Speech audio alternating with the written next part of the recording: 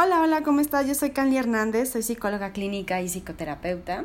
Y el día de hoy te quiero hablar, ya sabes que me gusta mucho hablarte sobre la temática índigo y por eso hoy te quiero hablar acerca de una de las características más importantes de ellos, que es esta naturaleza o esta inclinación natural por sanar. La conciencia índigo es sanadora por naturaleza. Y esa condición natural por ayudar a las personas y al planeta les hace que no necesariamente se dediquen a profesiones como la medicina o terapias alternativas, sino que pueden ayudar desde cualquier manera o forma que les sea afín, desde alguna labor, profesión o servicio, porque su interés es de aportar algo valioso a la humanidad, algo que les haga ser mejores, ser un mejor lugar para vivir. El problema es que cuando por alguna razón no encuentran su lugar en el mundo, su fuerza y voluntad se debilitan tanto que pueden llegar a presentar problemas emocionales como la depresión o la ansiedad. Se sienten desesperados y perdidos porque dentro de sí mismos saben que tienen algo importante que realizar aquí y realmente están interesados en llevarlo a cabo, pero no saben cómo hacerlo. Hablando específicamente del índigo, violeta y cristal, se podría decir que cada uno de ellos viene a aportar cosas diferentes a través de las cuales están poniendo su granito de arena para hacer de este mundo un lugar mejor. Los índigo violeta, ya hemos hablado de la diferencia entre índigos y violetas y los cristales. Los índigos y violetas, ambos tienen una personalidad guerrera y su ímpetu es de líder.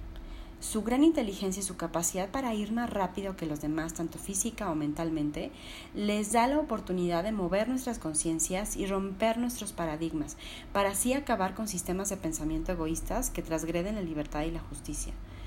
De esa manera nos sanan, ya que eso nos ayuda a salir de nuestra zona de confort, no solo como personas, sino dentro de nuestra familia, de nuestro ambiente escolar y social. Ellos son los que pelean incansablemente por lo que es justo y no temen expresarlo de la manera en la que sea necesario. Crean redes internacionales para proteger al inocente, ya sea un animal, la naturaleza o un sector de la sociedad. Difícilmente se dan por vencidos.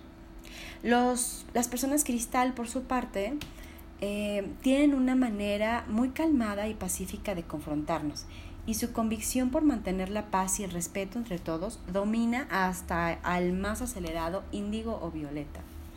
Otorga la misma virtud en casa desde pequeños y así en todos los contextos en los que se encuentre.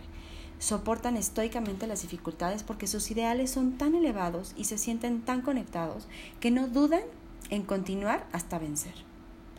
La convicción y motivación de todos ellos son inspiradoras, razón por la cual son líderes y motivadores innatos. Además, hay que recordar que son visionarios, así que van un paso adelante. Aquí en la descripción del video, del podcast, te voy a dejar el enlace para el artículo y todas las formas en las que podemos estar en contacto. Además, te voy a dejar un enlace para que puedas realizar el test índigo si es que aún todavía no te reconoces como índigo, violeta, cristal y tienes la duda, pues puedes realizarlo para que puedas reconocerte. También también te voy a dejar el enlace para que puedas adquirir mi ebook que se llama Mírate Diferente, que es acerca de las personas índigo, violeta y cristal y cómo reconocerlos y comprenderlos. Es una guía práctica tanto para padres como para personas que se reconocen como tal o quieren reconocerse como tal, o quieren descartar o asegurarse de que tienen esas características que se refieren a esto. Y pues espero que te haya sido de utilidad la información que te di hoy, que te compartí. Y pues nos vemos la siguiente semana con otro tema que seguramente será de tu interés. Te mando un beso y que pases linda semana. Bye bye.